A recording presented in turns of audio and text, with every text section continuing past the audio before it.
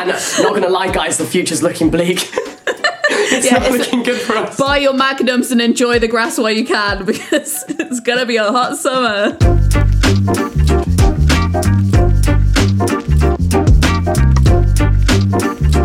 Hello and welcome back to No Books on a Dead Planet. This is a kind of book club that's not a book club. You're allowed to come if you haven't read the book. You're allowed to come if you intend to read the book, because we're going to leave some of the spoilers out. I basically created this book club-ish thing because I've realised that I'm really struggling to envision what a lot of climate research is calling the end of the world.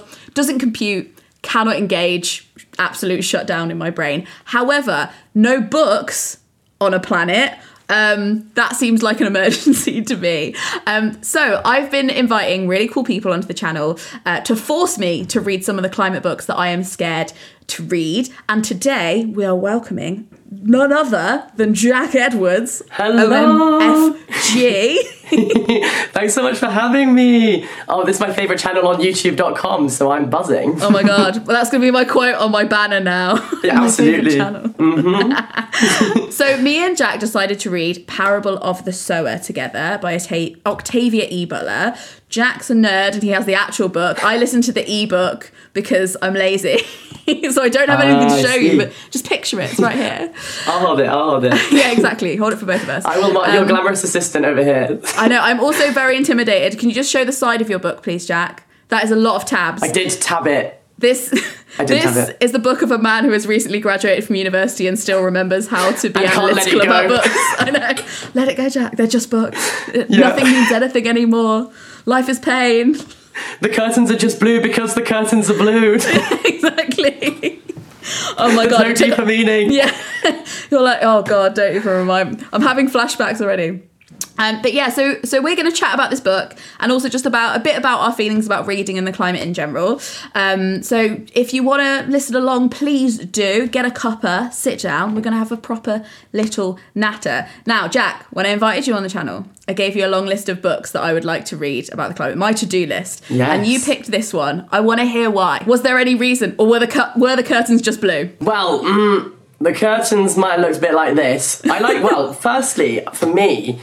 I find that fiction is my ultimate gateway into understanding the world and things that I maybe normally shy away from and I find a little bit intimidating. And so when you send me a list of lots of amazing sounding non-fiction and fiction, this is what kind of drew me in. It's also a sort of dystopia, which is something that I quite enjoy. So it was a bit up my street, and then it was also about the climate crisis. And so I thought, what a perfect way to learn some more about it and see what someone thought could happen. I definitely think there's more climate fiction emerging now. Yeah. But I think when Octavia, I'm gonna school call her Octavia because I feel like we're friends. It's fine. Yeah. When Octavia released this in like 1993, I think it was, or 1994, there wasn't that much climate fiction around. So I think that's really interesting itself. It's a bit of a historical artifact that's like, climate fiction before it was cool. Exactly, and it's the kind of book that you read and you can't believe that it was written that long ago because it feels like it could have been written and published this year. Yeah. And it would still be a sort of dystopia anyway, even though it's written, I think it's set in about 2027. And that isn't that long away. It actually, I was looking at this, back at this because I can remember it actually starts in 2024. Yes. Which is a mere 18 months away. And not going to lie, guys, the future's looking bleak. It's not looking good for us. Buy your magnums and enjoy the grass while you can, because it's going to be a hot summer. When you say magnums, do you mean the cider or the ice lolly or both? Why limit yourself? Both. The world's on fire. Yeah. Let's party. So this book, if just to give you a little brief, if you haven't read it, it follows Lauren, who is 15 at the beginning of the book, 18 when the book ends, which is very important if you know what happens. It's incredibly important that she is actually at the age of consent towards the end. Yes. And she is she's got hyper empathy, which is actually a thing that somebody in another book, in another episode of this series has in We Were Wolves. Well, Once There Were Wolves.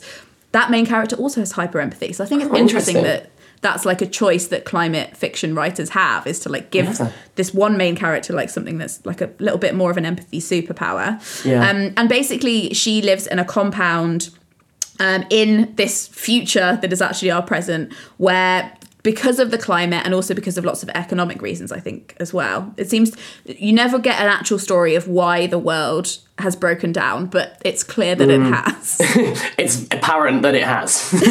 Immediately apparent that it has. The nervous laughter is because I think, I don't know about you, Jack, but I found this a completely harrowing book to read. Yes, I don't think I'm the same person anymore after reading this. I mean, that's bold, but I'm not surprised. But yeah, she's part of the middle class, so they live in a compound. Correct me if, by the way, at any point, if you think that I'm saying this wrong, by the way, I think that's right. Yeah, she lives in a compound. She's in the middle classes. The majority of people live outside of compounds with no access to water or electricity or anything, and they're basically just kind of living off their own backs, stealing.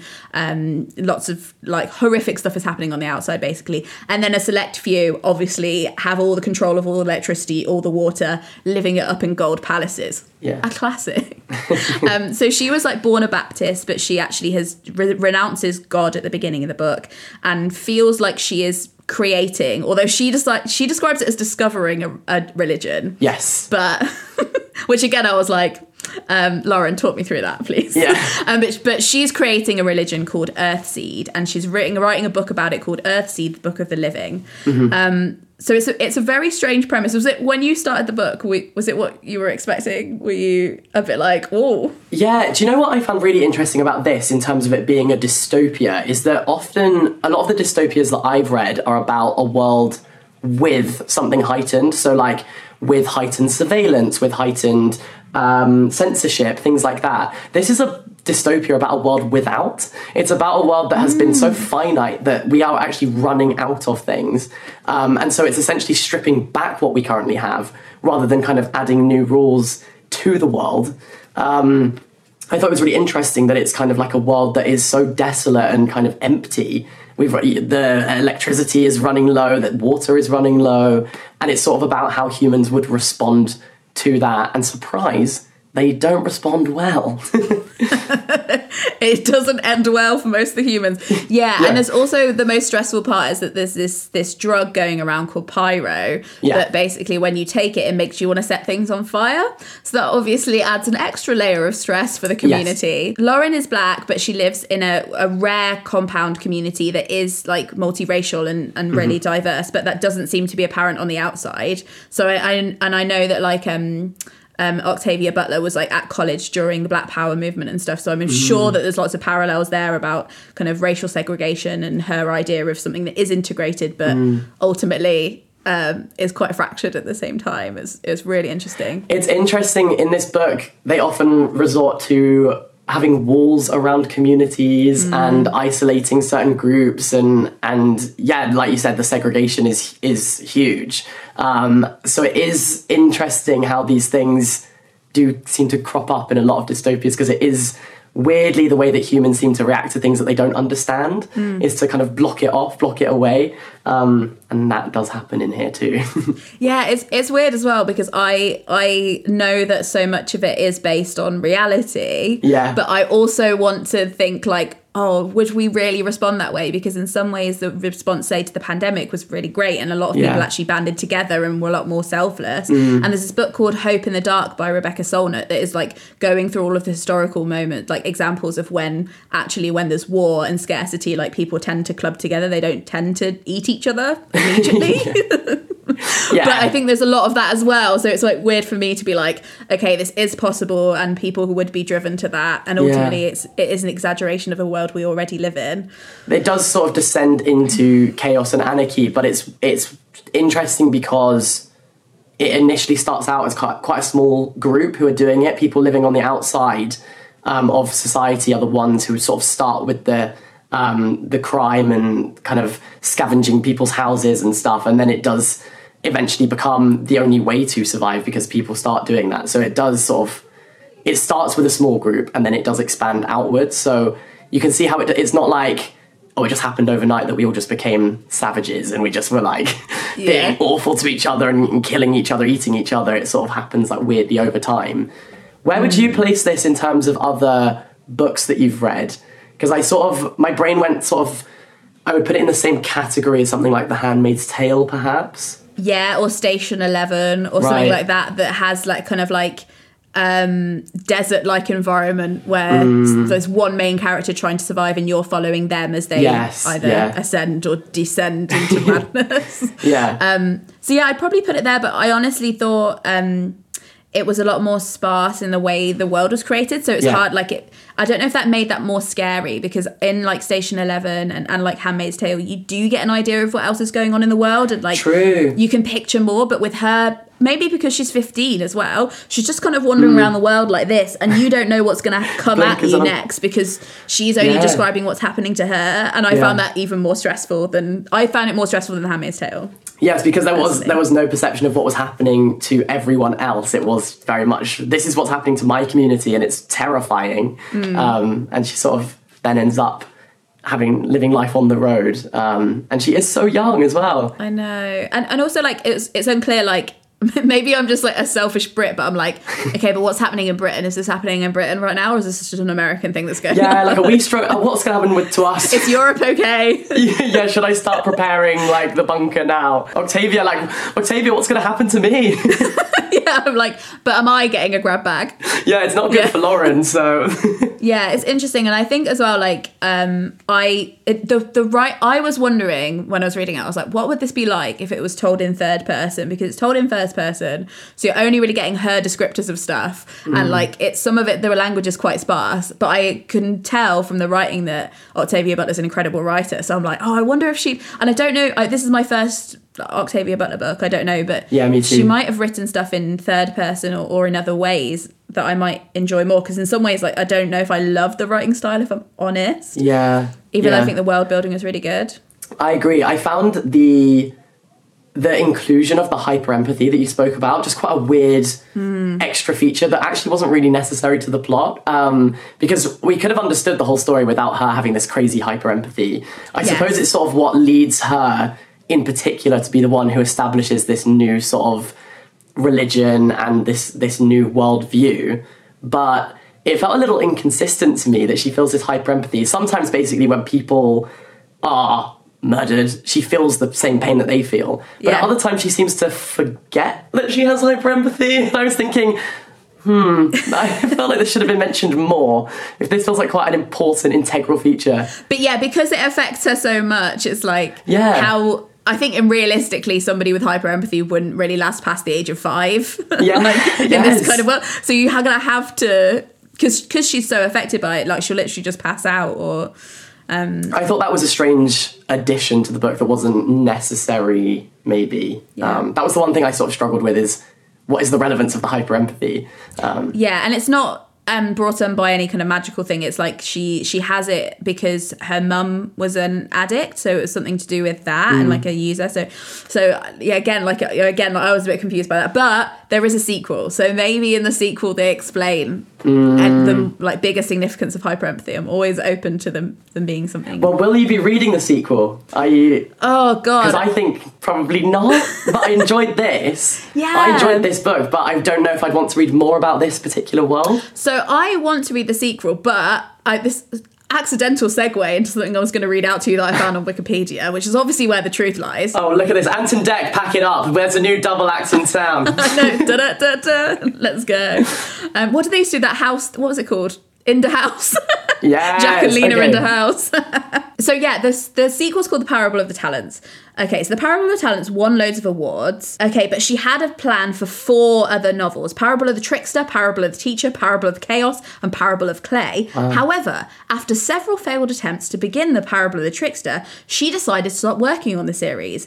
In later interviews, Butler explained that the research and writing of the Parable novels had overwhelmed and depressed her, so she had shifted to composing something lightweight and fun instead. That became her last book, Fledgling. So if the author was too stressed and depressed by writing the books, should I, a hopeful climate person, yeah, there's like a certain level where I'm like, if the creator of the world can't handle it. Yeah, can I? Am I strong enough? And I'm not sure if I am. Yeah. I barely survived Little Life, so I'm not sure. Yeah, that's telling. But I think it's a really great... It's a great standalone novel, so I don't think that takes away from anything, and I think it's great as it is. That's what I felt. I felt reading it that it worked very well as a standalone. So that's why I don't think I'm invested enough to maybe read a second installment. I felt that once it ended, I was like, I'm satisfied with this as a piece of art that I have consumed. Totally. And there is hope at the end as well. Again, we're not going to talk too many spoilers, but there is hope at the end. Yeah. And her aim is to create this community. And eventually, like at the very beginning of the book, she talks about how she thinks the destiny of humanity is to leave the planet. So Elon Musk vibes, but in, hopefully a more socialist way. Yeah. Which is interesting. Maybe it's a bit closer to like 2022 than we thought. Yeah. Now all the billionaires are jetting off. It's like, oh, what do you know that we don't, Octavia? I know. Have you read a lot of science fiction before? Because this is kind of in that genre, but kind of not. Like. Yeah. Bits and bobs, not massive amounts, but I agree with you that there's that element of kind of, we've destroyed this planet and we need to now look for another one to inhabit, which is sort of how a lot of sci-fi books begin. That's almost where this one feels it's going. Yes. Do you know what I mean? So it's almost like, it's like pre-sci-fi in a way. It's like, this is like the apocalypse before the sci-fi kind of takes place. In a weird way. So. And again, like, I don't really, from what I've read, I don't really feel like we're at that stage yet where we do need to just sack it off. And go. So in that way, I'm like, this one off, guys. Let's go. It's a lost cause. So in that way, like, I kind of think that it's a really useful thought exercise. But because the world that she predicted for 2024 does actually look a lot better, actually made me kind of very grateful for the world we do have.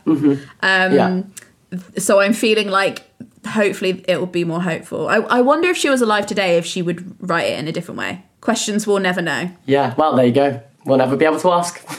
Yeah, exactly. Do you have any like moments that stood out to you, or anything that you're like, okay, that's a part of the book that I'll never forget? I want to hear what's in your tabs. Well, yes. Get out your tabs. My theory, my theory behind reading is that you kind of have like two stories contained in one book. One is the story that is, printed in black and white for you, and the other is kind of like the story of you actually reading it, which is why I love like marking my copies. I'm such a believer in dog-earing the pages and underlining my favourite bits, because I think that when someone then comes up to my bookshelf and they can take a book off, instead of reading the blurb, they can go through and read like my favourite bits, which I think is really fun. So that's why I'm a serial tabber and an underliner and a dog-earer, and people get very annoyed at me for that, because they're like, you're ruining that beautiful book. And I'm like, yeah, actually, we had a great time together. You wouldn't be like, oh, Jack, can't believe you're wearing that T-shirt. Like, oh, you're ruining it. Like, you're going to put holes in it by having fun in it. And it's like, oh, Jesus Christ, exactly. take a holiday. Oh, yeah, my books are in terrible condition, and I wouldn't have them any other way. Worse than somebody with a pristine book collection that's never read any of them. That's true. That's if you leave with nothing else today, it's destroy your books. Yeah. Not in like a Fahrenheit 451 way though, like in a love your book so much that it gets destroyed way. Yeah. But I was going to read you this bit where they say, worship is no good without action. With action, it's only useful if it steadies you, focuses your efforts, eases your mind. And I thought that was interesting about how she is creating her own faith and her own religion. But she basically says, it's all well and good to believe in something, but I want to believe in something that I feel is malleable and can shape, so the belief I have will shape my life, but I will also shape the belief around what I'm experiencing. It felt a lot more, a lot less rigid, I think, than maybe some organised religion that we do encounter today feels. She sort of is at this point where the world is in such a state of destruction, she's had to resort to something new, where like she can adapt to what she's actually currently experiencing and make sense of the world, because that is what religion is for, really, isn't it? To make sense of what's happening. And so she talks about religion as change, and it's something that kind of happens to the world but also can be fixed in a way. Like, she has hope that if something has changed to this state, we can change it back out again. And I thought that was quite nice. So I liked the idea of worship being an active thing that she was engaging in. I thought that summarised her kind of ideology quite well. Yeah, totally. And I guess it also means that it's less open to corruption, because if God is change, then you're allowed to just like incite change. Because I think a lot of like her community were just either hoping for things to go back to the way they were, or they were just hoping for them to stay the same. And she was the person who was like, we need to leave the compound. This is not good. We need to... and everybody else is against it. So yeah, you're right. I think it is religion, but maybe not as we know it. Which she says of God, like she kind of uses God as a way to explain the way that she understands religion to other people, to kind of essentially translate it into the terminology that we can understand for faith and religion. Because she's done a lot of thinking about this. She really is deep in this earthseed thing, this doctrine that she's got. Yeah. But she says it's not a God, it's not a person or an intelligence or even a thing. It's just, I don't know, an idea. So it's sort of this belief that, and so God and change are kind of interchangeable, if you'll pardon the pun. There you go. You can have that one for free. But that interchangeability of those two terms for her is really important, and that's where she kind of separates her beliefs from traditional religion that we currently have today, I guess. Yeah, totally. So I thought it was interesting. An interesting way to see the world as being in a constant state of change and transit and flux. I thought that was interesting. Yeah, and I think also like this idea that like religion isn't evil per se, it's more what you do with it. And she's not like, I reject religion. Yeah. She's more like, I see your religion and I raise you. And I raise it. Seed. Yeah, exactly. Let's raise the bar. The quote that I pulled out is kind of like linked to yours a little bit, interestingly. Yeah. This part says, civilization is to groups what intelligence is to individuals. It's a means of combining the intelligence of many to achieve ongoing group adaptation. Civilization, like intelligence, may serve well, serve adequately, or fail to serve its adaptive function. When a civilization fails to serve, it must disintegrate unless it is acted upon by unifying internal or external forces.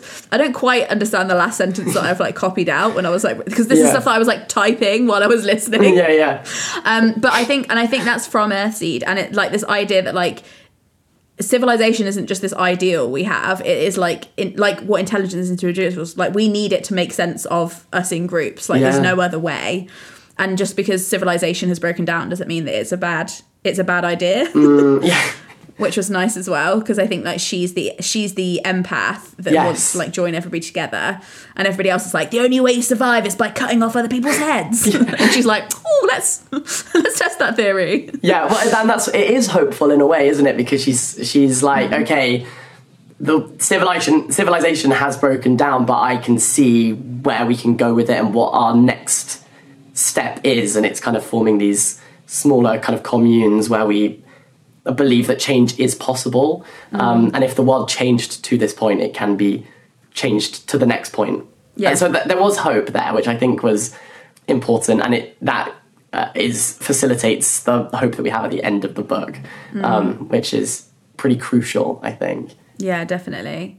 Do you think it scared you, like, because it kind of shook me, but do you think it scared you in a way that was like, it's scary because you're empathizing with the characters and then imagining that you're there? Or do you think it scared you because like you've thought about that kind of world before and you're like, oh, does that feel a bit too real to you? Do you know what I mean? Because I think for me it was somewhere in between where I was like, well, we're safe, it's fine, it's 2024, it doesn't look that familiar to me. But then part of me was like, oh, this is just reminding me of other times where I've thought about the world ending and it really freaking me out. I think I was more leaning towards like seeing it as a fiction, in the sense of it did seem like several steps had been taken before we were like cutting each other's heads off at this point. And the desensitization to trauma that she has, you know, without too many spoilers, you know, family members have quite severe things happen to them.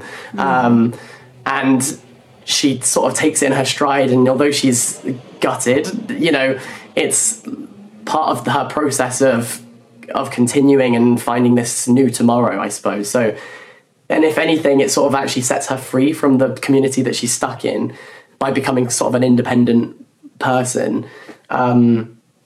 I found that a little weird because she was meant to be this crazy empath, you know? And yet I was like, there's a lot of putting off your feelings. I feel like we're bottling up here. Yeah, you know? I mean, when you have this hyper empathy thing, like to what extent can you empathize with yourself? Like, you know what I mean? Like, does it actually stop you from that because you're so focused? I think it was the desensitization to me to this peril that I found was quite distant from where we're currently at with the climate crisis. And it like you kind of said before, it sort of is like we have the scene that the book sets, and the world building is very much like, okay, we're in this climate crisis, and also the government is completely corrupt, and people have gone a bit crazy, and everyone's sort of fighting for themselves. It is really every man for themselves in this book. So it did feel quite far removed, perhaps, from what seems likely in the immediate future for 2024 to 2027 sort of time period. Yes, definitely. At least in like the US, and I think like it's scary because like part of it like feels fantastical, but then like the class structures within it are based on ours. Like they're like, there's a lot of people that are just unseen in the book that obviously have either died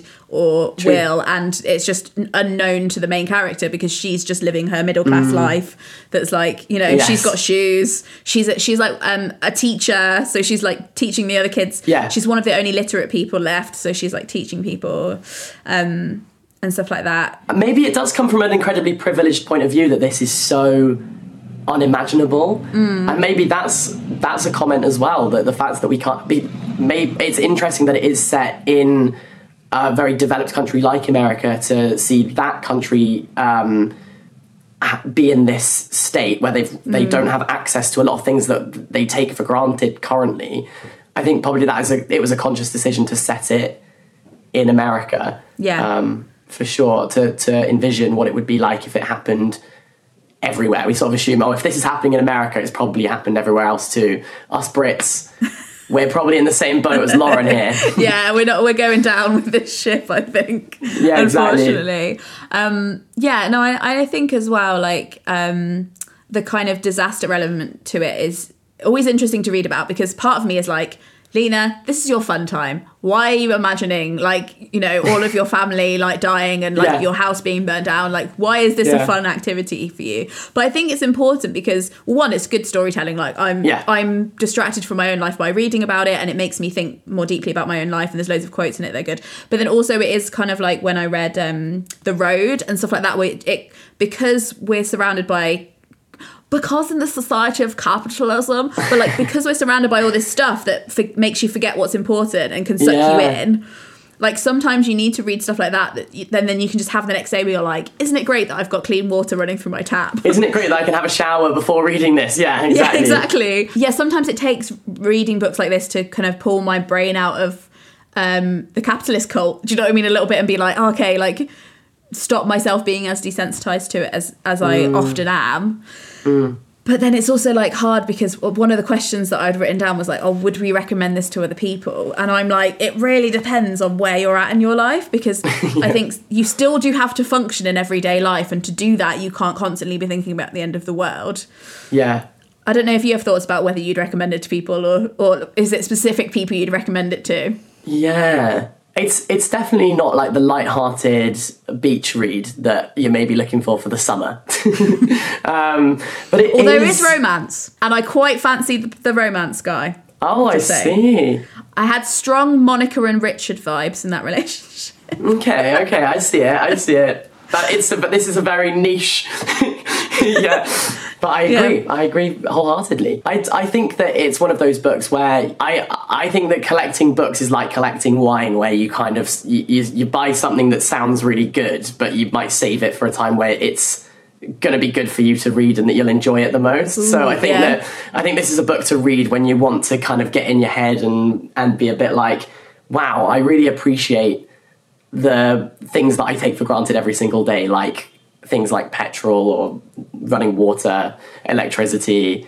So like we said, it's a very harrowing book. It is incredibly intense and overwhelming at times, and sad to think of a world like this. But so I'm not saying I wouldn't recommend it, but I'm not necessarily going to be like, make this your top priority for 2022, Yeah, I think it does require basically a trigger warning for everything, none of which we've discussed here on purpose, but like, just think of anything that you'd require. It's in the book. Yeah, it's there. You'll find it. So, yeah, exactly. So I think there is that element to it. But then also, like, talking to you, and actually, like, when I was going through my notes and all of the different quotes that I've written down, again, I don't have time to go through all of them now. Yeah. like, it made me think that actually this is a really good book club read because it has so was many about to pullable say quotes. And It like, actually, does. I'm having a better time talking to you about the book than I did reading the book. Reading it, I agree. And I agree. That's not a bad thing. No, not at all. I think sometimes it's the books that do make you have a bit of a wider discussion about your own life. Those are the ones that are actually really worth your time to read. And there's this wonderful quote by Caleb Azuma Nelson where he says, sometimes it's not about the book that you enjoyed sitting down and reading the most, but it's the ones that kept pulling you back, the ones that you kept thinking about. And maybe this is one of those books where in 2 years' time, I might not remember the fluffy romance that I really enjoyed last week, but I will probably be able to say, I read The Parable of the Sower. Yeah. And guys, tomorrow's 2024 and it's not looking good. Yeah, you're like, TikTok. I think, yeah, as well, like, because it's like an older book, I know that it has like influenced, there's loads of contention about whether it actually qualifies as an Afrofuturism book, but I know it has like influenced that genre a lot. And I'm wondering, like, as I go more into my aspirational sci-fi phase, it's coming. I can tell that I'm like bored of literary fiction at this point. I think it's becoming We're really catching a bit of a theme. Anything that is so completely different to literary fiction, sign me up. Please get me away from the character studies. I'm wondering if this is actually really good that I've read this because it's a seminal text for those writers. So I'm wondering if I'll, in the same way that like I've read 1984 and then I spot it in other books a lot, of its influence. I wonder if because of that it's actually quite an interesting for us book nerds. It's quite an interesting one to have read, even though it's quite painful to read. No, I think that's a good point. That there are certain books that you do just find cropping up everywhere, and the influence of the influence of someone like Jane Austen, Charles Dickens does really filter down into what we end up reading today. It's really interesting to have read at least one of their works, and to have dedicated the time to just doing a little bit of extra research than you maybe would normally do, and just going into a little bit of extra detail, because then you do end up, you're right, spotting its echoes of its influence in every book that you end up reading. Yeah, definitely. I agree. I think that this is probably a book that has inspired a new sort of subgenre, perhaps, of other stuff. And I think like I'm interested to read this book that she said that she went on to write. Apparently, it's a vampire novel, Fledgling. I think I'd like to read her in her light-hearted mode. Yeah, I'm really interested in the rest of her writing because I think she's an incredible world builder, and like some of the quotes she was coming out with as well, I was just like, oh, there's another one I wanted to read out because I thought it was interesting. This is Lauren speaking. She says, I'm trying to write the truth. I'm trying to be clear. I'm not interested in being fancy or even original. Clarity and truth will be plenty if I can only achieve them. And I was like, oh, that's such a good, like, that actually links into the whole theme of this series, is because I feel like I have to be like if I'm going to go into a climate conversation, I need to like cross all my T's, dot all my I's. I need to know what I'm talking about. Otherwise I'm going to make a fool out of myself and there's no point. Yeah. Whereas like for her, she's going into these conversations about her world that's already ending and like making people feel uncomfortable. But because she's like, it is urgent. I'm not perfect. Yeah. Let's go. Grab a bag. We're leaving. Yeah. So I thought that was interesting as well, this kind of like idea that like you don't have to be perfect or fancy or even original. Yeah, well, firstly, I would say it is the most validating thing ever when someone else picks the same quote that you also underlined. It's like, yes, a win. Did I? I think we just literary criticismed. I think we did it. I think that's it. We've won. We can retire now. Or we're both wrong together and have terrible tastes together, and that's what fine great too. Company to be wrong with. I'm happy with that. But also, on your actual point that you made, which was brilliant, I agree that I think it's important that she is a child, because it means that we give her the leeway and we allow her the space to try and understand this world, and the fact that she's kind of coming up with her own religion and she's also coming of age, I think is important. That she's given the space to make mistakes and to still be working things out, to still be ironing out all the details. And people do sort of question her on certain things, and she has to think on her feet a little bit about what she actually means when she's telling people the thoughts that she's having in her head. She's trying to explain it to them, and they do then say, yeah, but what about this? And eventually she does sort of win them all over with her new ideology. I think it's important that she is young, Yeah. Because it just means that we're a bit more sympathetic to allowing her the space to discover and perfect something, rather than having to be the final finished product. She's working it out. Yeah, totally. And also that like, this is a world that isn't, like, it's still got sexism, it's still got racism in it, and that she's like a black woman who's like, I will lead this new religion / cult / idea-based great idea. Who can say? Yes. I bet I'm assuming in the next book we find out whether it was actually a good idea or not. Yes. But you're right, that's not without significance and stuff. Have you read that many climate books in general? I think I've seen you pick up a few of them on your channel, but is it something that you are intentionally gravitating towards, or like, how are you feeling in general about your climate reading, and is it something that you even think about as climate reading? No. Okay. Yeah, no, and so I enjoyed this challenge almost. I'm a big advocate for kind of challenging yourself each year, and I know that you are too, with kind of trying to be like, I want to read things that are outside of my comfort zone, otherwise I'll never learn more about the world. And I always try and challenge myself to read more like kind of intersectional authors and diverse authors who I maybe don't come across. They're not the first book that you see when you walk into Waterstones, but they might be a few shelves back. That's really important to me, and reading things that have been translated into English is really important to me as well. So yeah, I think that this is something that perhaps hasn't been my top priority, reading about the climate crisis, and maybe it should be a bit more. So when you suggested this, I was like, oh my gosh, yes, I really want to do this, because it's not something I've necessarily challenged myself to do previously. I think if themes of sustainability and climate change have come up, it's been incidental rather than intentional from me.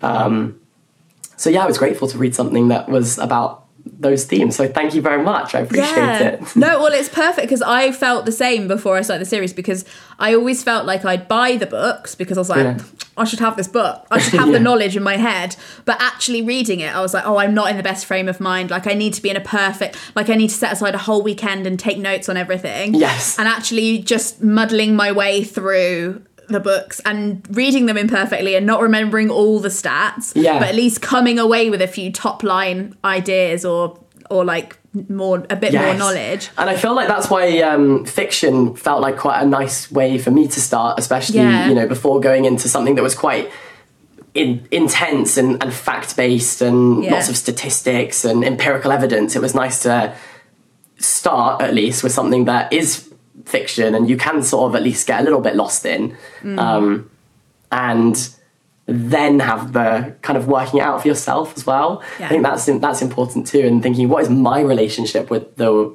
world that I inhabit, rather than just reading a bunch of kind of quite terrifying statistics. So I definitely think that's important too, but this was a nice starting point to then move on to some stuff that's a bit more kind of maybe immediately important to the world that I actually do inhabit, Yeah.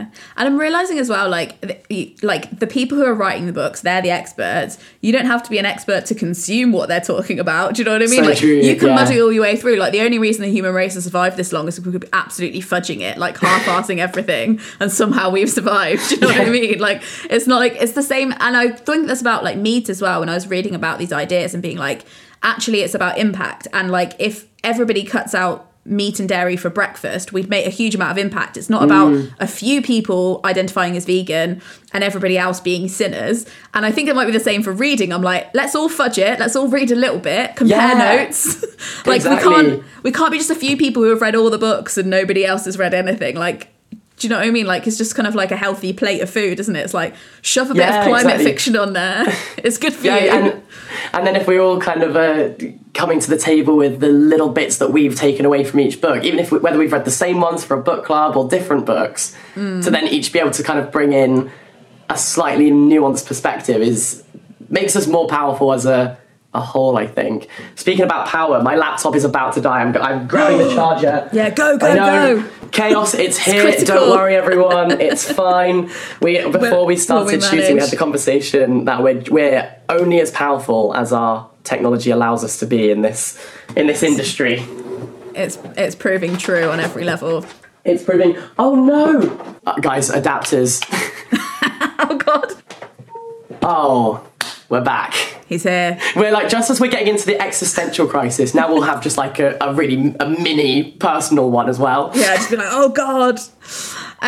I think I want to end, because this feels like a perfect way to end, but like I wanted, just because you're here and we have access to your incredible brain, you read a lot of books and you get around to a lot of books that sometimes you don't like, but you make your way through them. And that is something that probably would have benefited my degree. It's probably why you came out with a way better degree than me.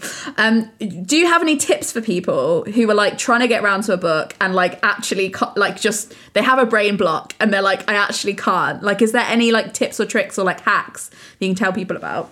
My mindset is always that in order to be a better reader, sometimes getting through a book that I'm really not enjoying is just as important as finishing one that I did really enjoy, because I learned so much about what I like.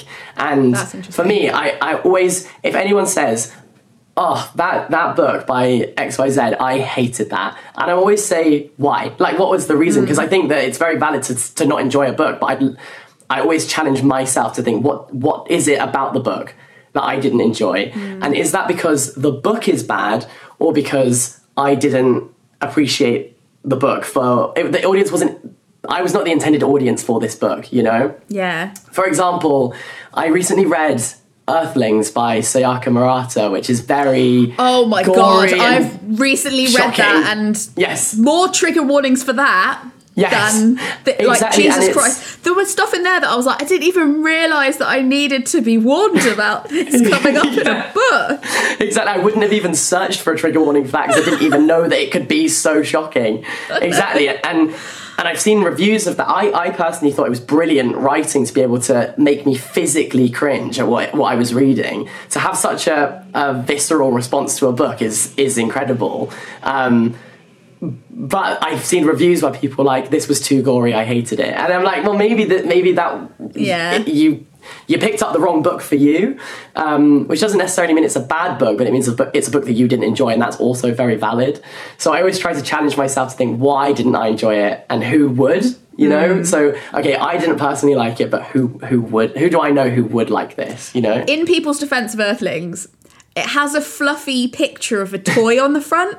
It does. It looks like the most approachable, adorable book ever, and it ends up being like borderline Human Centipede. And I don't... Yes. But maybe that's part of it as well. It's a piece of art. Yeah. That's what I'd be like. It was more like Tate Modern than Tate Britain. That's what I'd be like. It's there to shock. Approach with caution. Yeah. With that book. Yeah.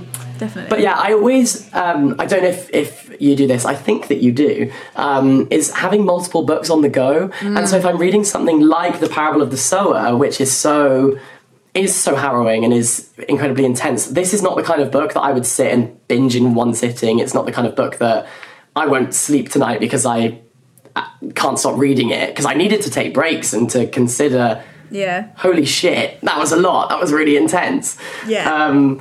So I like to have some other books on the go. So while I was reading this, I also read the Heartstopper graphic novel series, which is just lovely and adorable and sweet, and it's a real page turner, and it's the kind of thing that is really bingeable.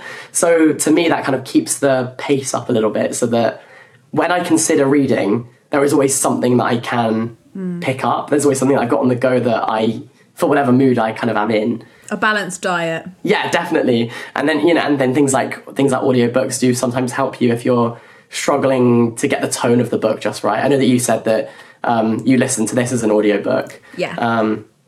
Which I think does help sometimes when you're struggling a bit with maybe like wanting to pick it up. Whereas I think I'm going to do the dishes, so I'll listen to my audiobook kind of thing. I think that's sometimes how I read things that I'm not responding to well just on the page. And this is a really good audiobook as well. The person who reads it's really good, and they do loads of different voices because there's loads of different characters.